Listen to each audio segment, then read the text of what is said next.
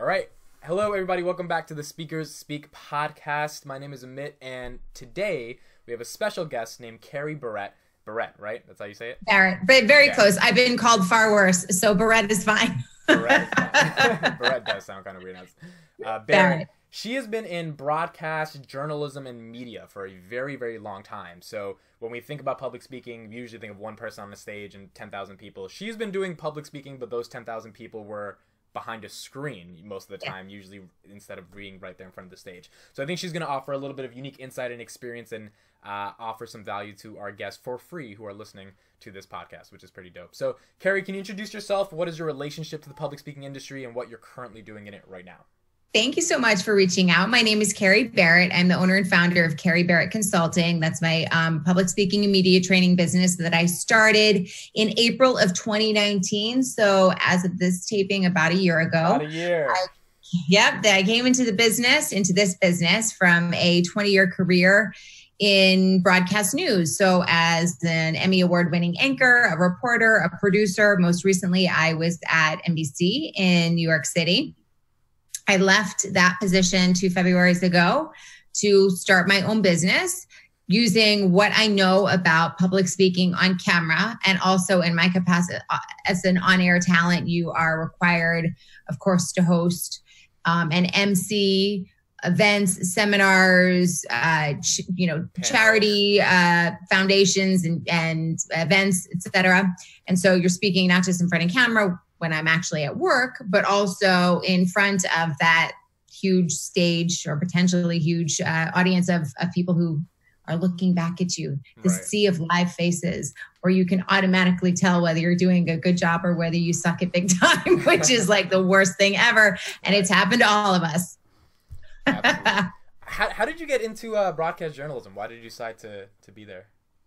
That is a good question, because if you spoke to anybody who knew me as a high schooler or a middle schooler, they would tell you, I have no doubt, because I've heard it out of their own mouths, that I was the last person in the world that they would ever expect to go into broadcast journalism. Here's the reason.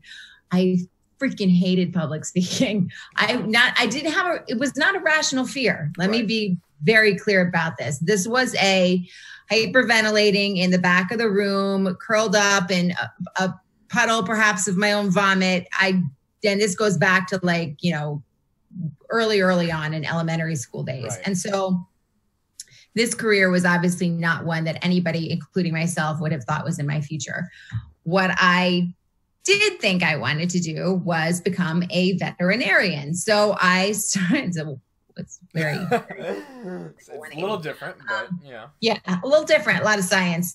And so I started as a pre-veterinary medicine major at Clemson University in South Carolina. I did that for 2 years and then realized that chemistry and I were never going to be friendly. This was not a relationship that was going to last. And so I took a year and a half off, and I had no idea what it was that I wanted to do.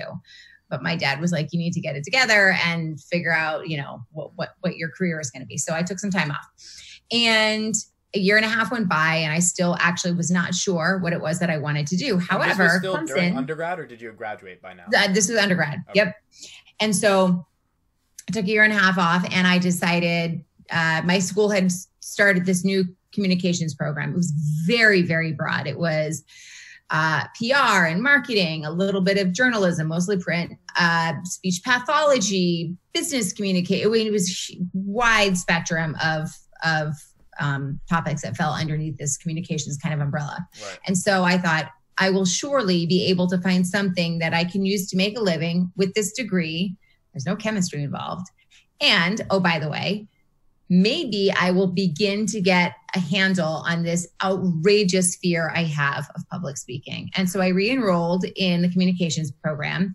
And first semester back, I decided to get an internship at a local TV station, WYFF, the NBC affiliate in Greenville, South Carolina. I'll never forget it. It was a fabulous experience.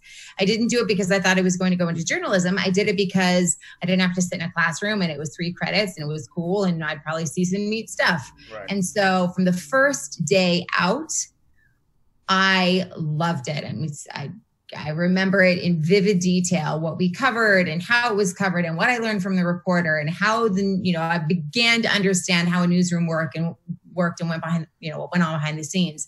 And so when I realized that I loved it so much, I knew that I was going to actually have to figure out how to get over this fear. And it was going to be more than taking a public speaking course or, occasionally raising my hand in class. I was going to have to actually do some stuff. So the love for journalism was so intense that you knew that the medium of communication, the fear of it had to get over.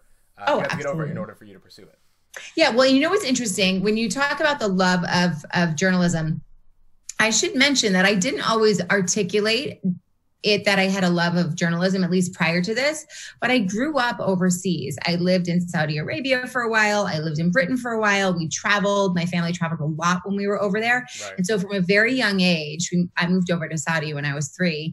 I had an exposure perhaps to different sorts of cultures and people and geography and lifestyles and food and cuisine that young children, at least from the United States, often don't have. And so I always was interested in people's stories. Right. I just didn't put that together with journalism until I actually enrolled in a journalism program. Does that make sense? And then I realized, I love telling people's stories. I love learning about them. I may be super shy, but I still am intrigued by that. And so then it was, how do I take this love of telling stories, right, with the great visuals of TV and reconcile it with this horrific fear I have of speaking on face to face with almost anybody. Right. So then I decided I would get my master's degree. This is a very long answer to your question. I went to the University of Florida. I did 2 more internships, one at VH1 in New York City. I don't even know if they're still in existence anymore, not in the same capacity. And then I did another one at the ABC affiliate in Tampa. Then I got my first job in Wichita Falls, Texas. And honest to God, that's where the real work began. Wow. So now, and so once you got onto, I believe you did Fox News and NBC and in the Philadelphia area, when you were doing that and you were in the grind every day, waking up, reporting what was happening to the public, was that sort of something that provided you a lot of fulfillment? Was that kind of like a prime moment in your life where you got to wake up every day and speak the world's stories to existence? Well, it's interesting. Yes, in some cases, 100%. I would say I was the most challenged ever in the course of my career earlier on.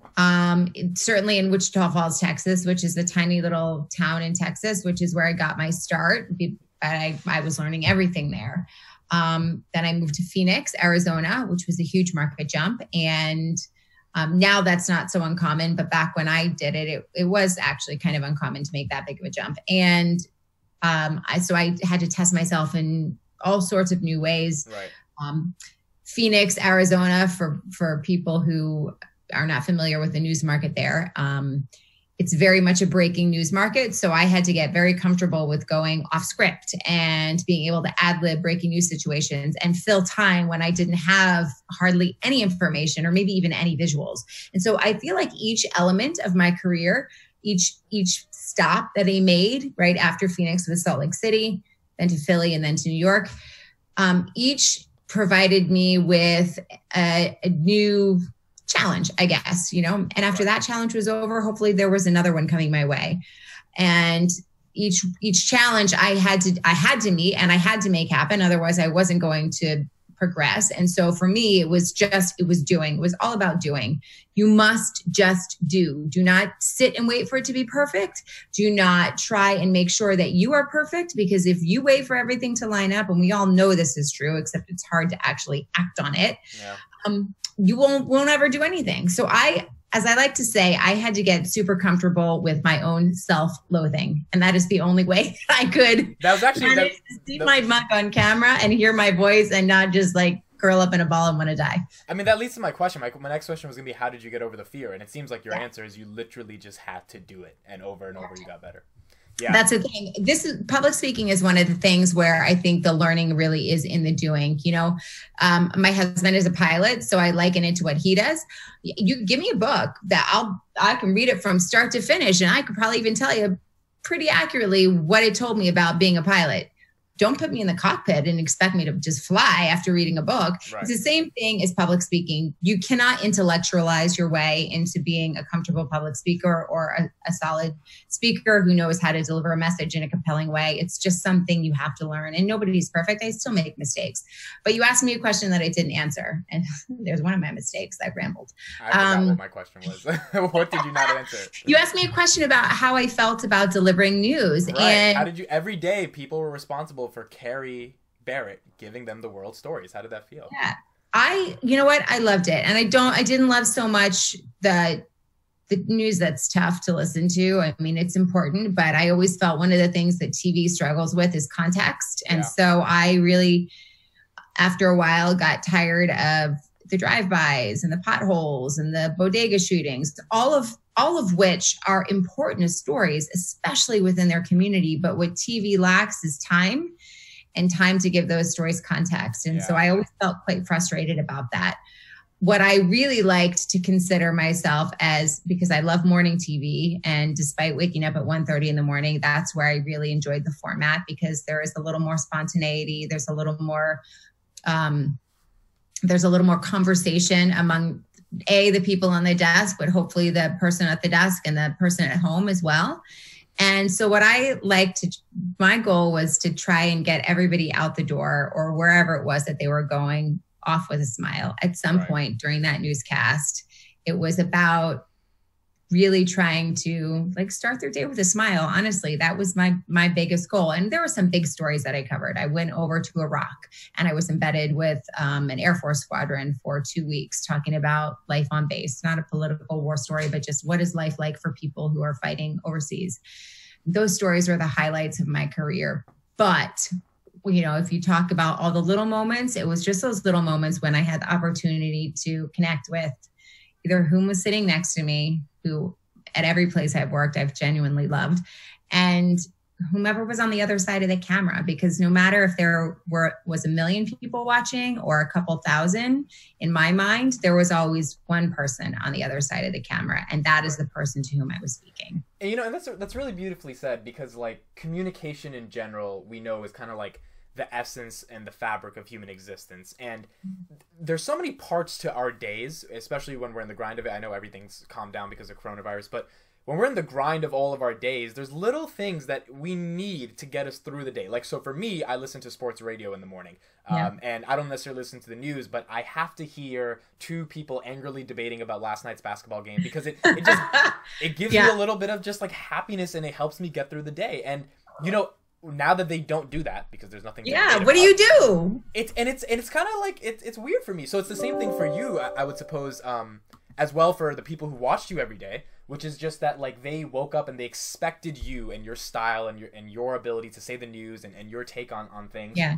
And it gave them a little bit of fulfillment for their day. And I know you're not doing that anymore, but it impacted a lot of people, even if you didn't directly see it, which is an interesting feeling.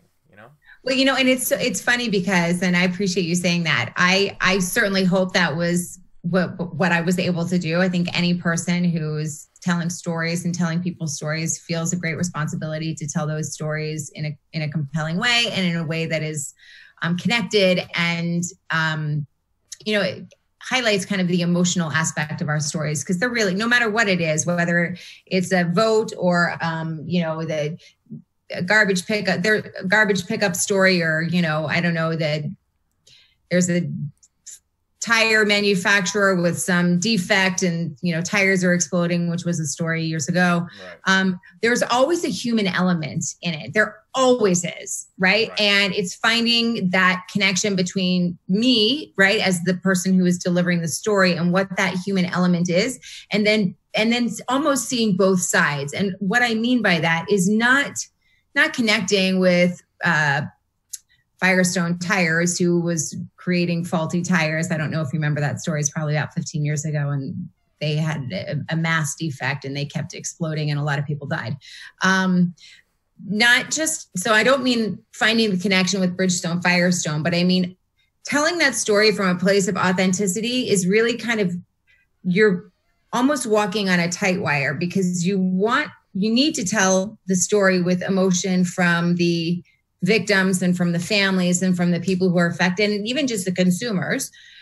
and also try and delicately balance telling the story of Firestone, Bridgestone, right? That's who was involved with this particular issue. Do they have, is there a legitimate mistake that they made? Is there a cover up? How can I connect with that side of the story as well so that I can tell it authentically? I think that's one of the trickiest elements of TV news. So now you're trying to teach other people how to be authentic with your consulting firm. What was the motivation? I mean, and maybe the answer was you just got tired of doing the same thing for a long time, but what is the motivation to start your own company and reach out to people and actually have that transformational journey with other people?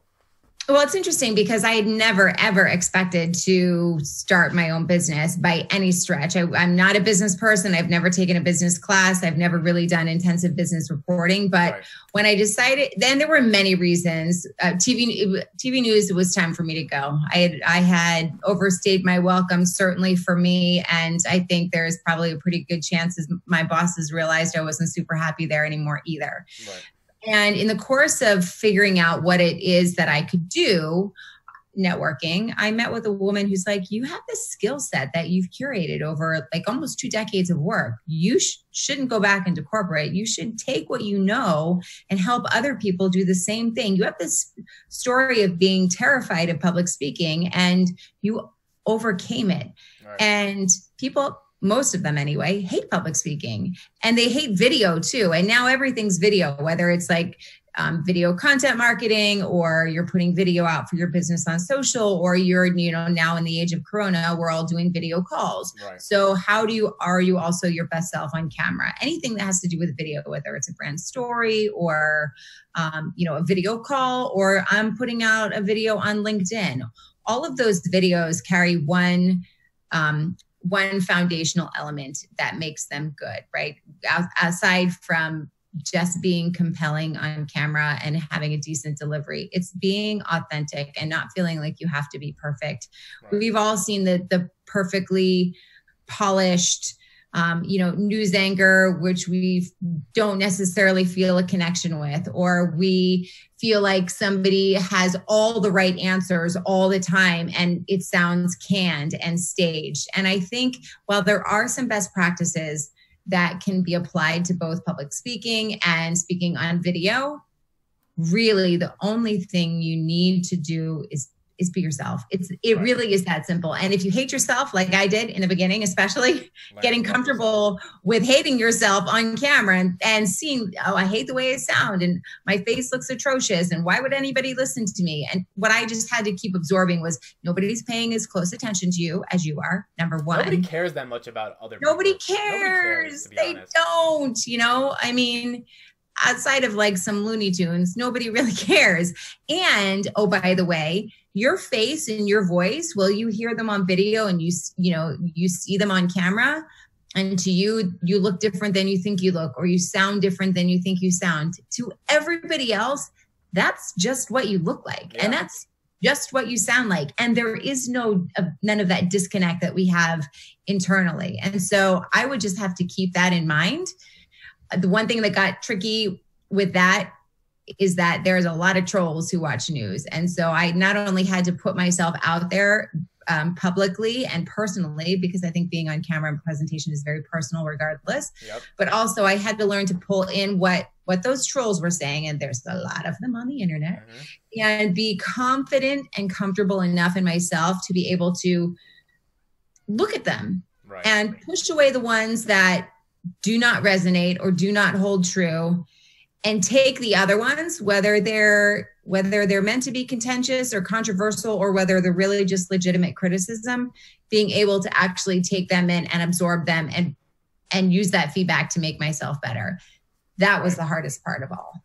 Yeah, and it makes a lot of sense when you're talking about video marketing in particular in 2020. Like, video is everything, and if you're not communicating on video and you want to build a brand or business, it's definitely possible, but video exponentially raises the probability to do that.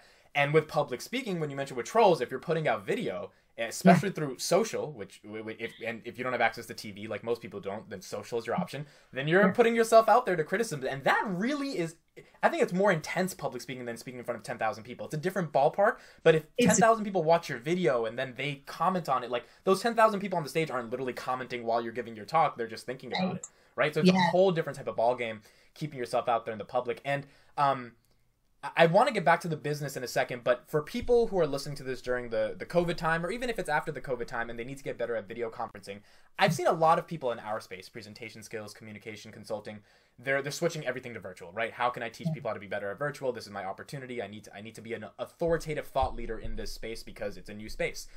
I want to hear your take on this, but a lot of people have been like really stressing, make sure the lighting is good. Like, make sure the lighting is perfect. And they did like a 10-minute video on lighting, and I'm like, all right, I get it. I just don't think the lighting is that important. So I'm assuming you have some tips or some thoughts, including authenticity, to help people be better on camera that is more than just the lighting or the angle. Well, I will tell you this. I just did a webinar this morning about best practices for video, and it was myself and another woman who does wardrobe, a stylist, and then another woman who does hair and makeup. And so you're right. All of those details are minutia individually, but bring them all together and they can distract from the presentation. And right. Which is, if I'm having a Zoom happy hour with like 5 of my buds, I don't care, as long as you have clothes on and I have clothes on, we're all good, right? If you don't have pants on, just don't stand up. That's all I ask. Yeah. So, or do, and then it can become a really fun or you know what? And then it's memorable. So if that is your true authentic self, you do you, and you feel free to walk up without any pants on. And I may or may not look. So here's the thing though, when you are on a video call and let's say there's 20 other people and you see a gallery of faces, and it depends a little bit on the context. Are you meeting with, is this an internal video call? Are there new clients or potential clients on the other side? All of those things inform your presentation, and you have to calibrate a little bit for each individual scenario. But I will tell you this, if I'm going to sit in front of a window, a brightly lit window with my back to it, or a strong lamp, and you're not going to see my face because it's shadowed and I'm in silhouette because the light is at my back, well, I'm just one digitized voice away from the witness protection program. Yeah. The reason I'm doing a video call, right, and the reason we're doing a video podcast here and not just a regular podcast is because we appreciate the connection with somebody else's face. Right. And we appreciate being able to look into their eyes. And really, that's what it comes down to. So I do advise people, if you don't, you don't want to look at my face, or I don't want to look in your eyes, we should just do a regular phone call or an email. Right. We don't need to do this.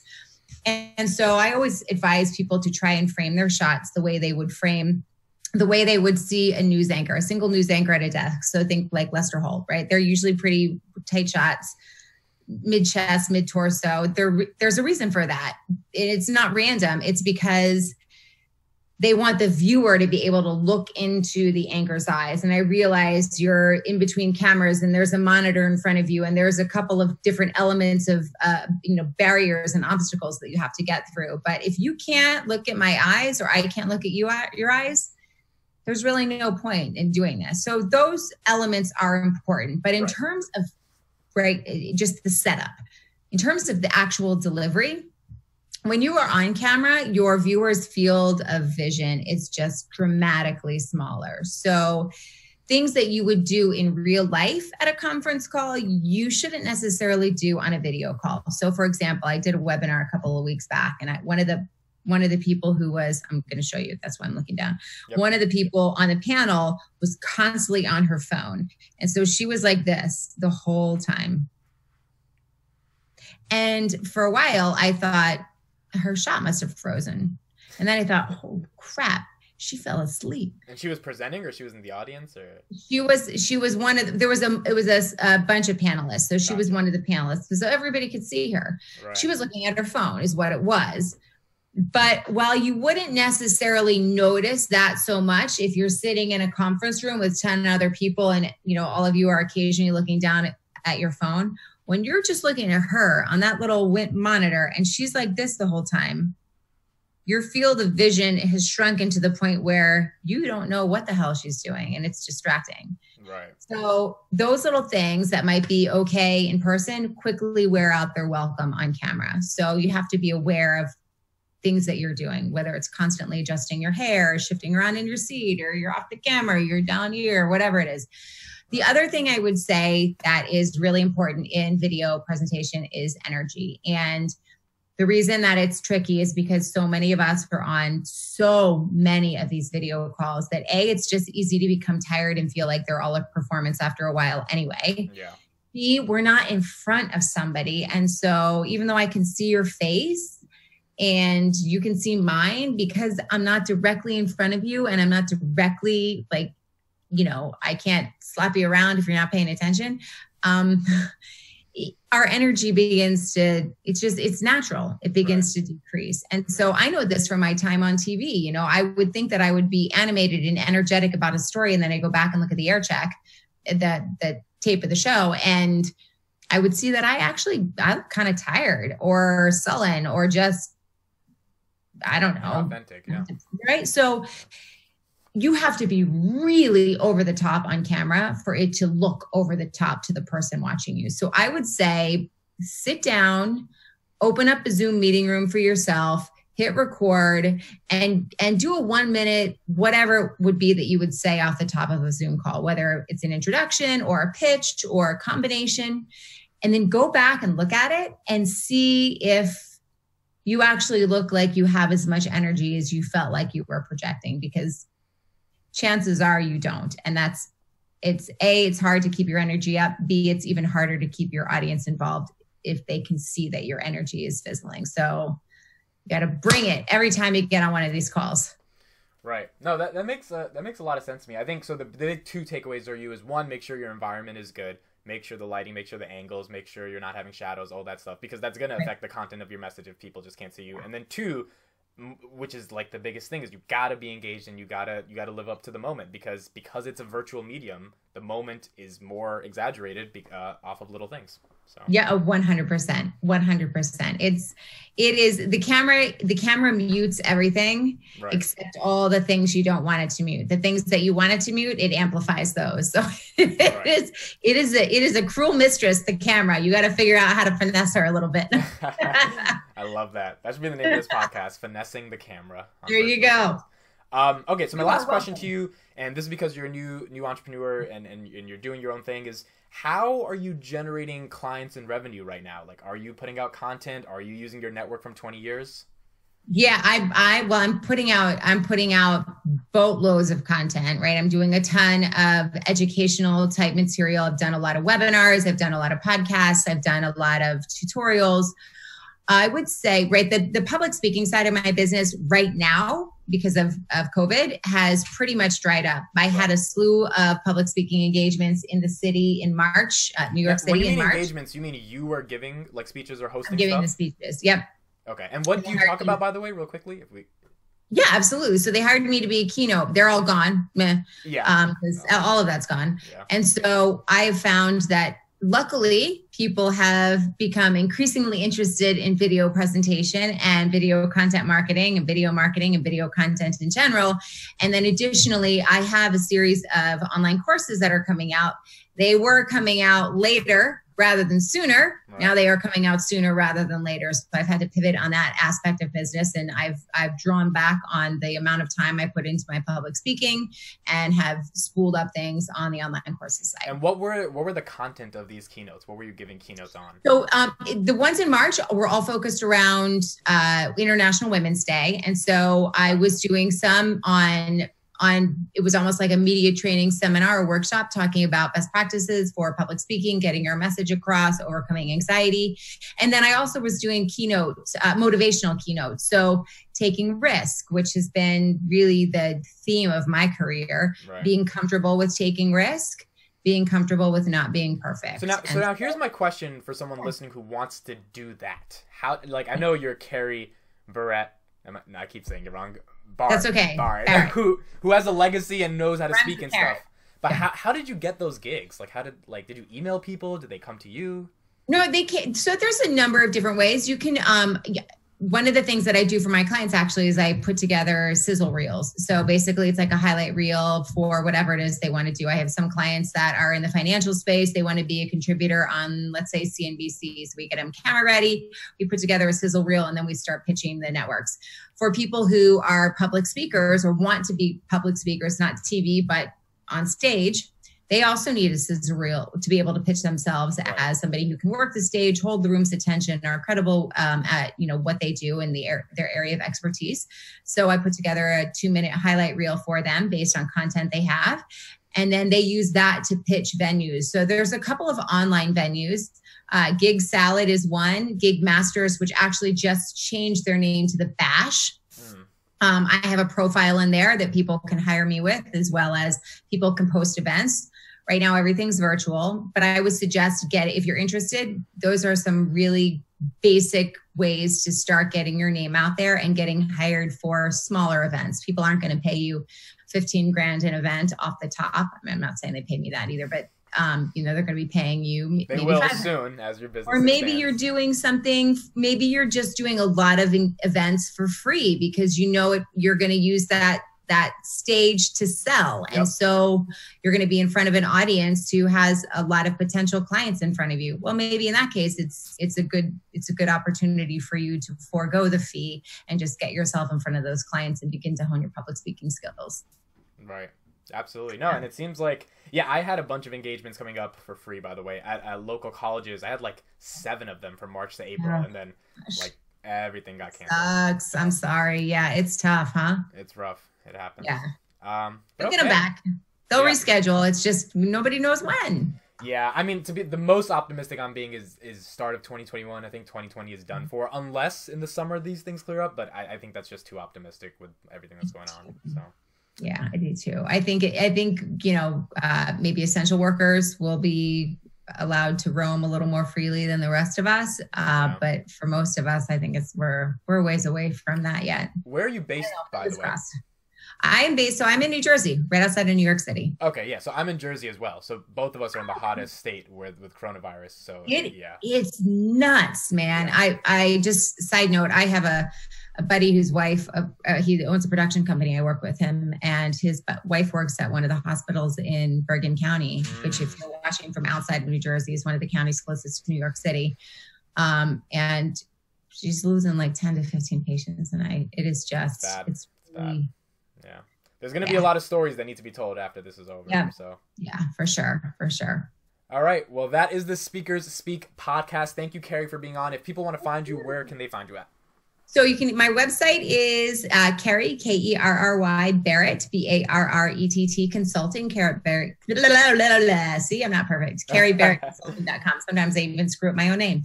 You can also email me at KerryBarrettConsulting.com, or you can give me a buzz. My work cell is 973-210-4952.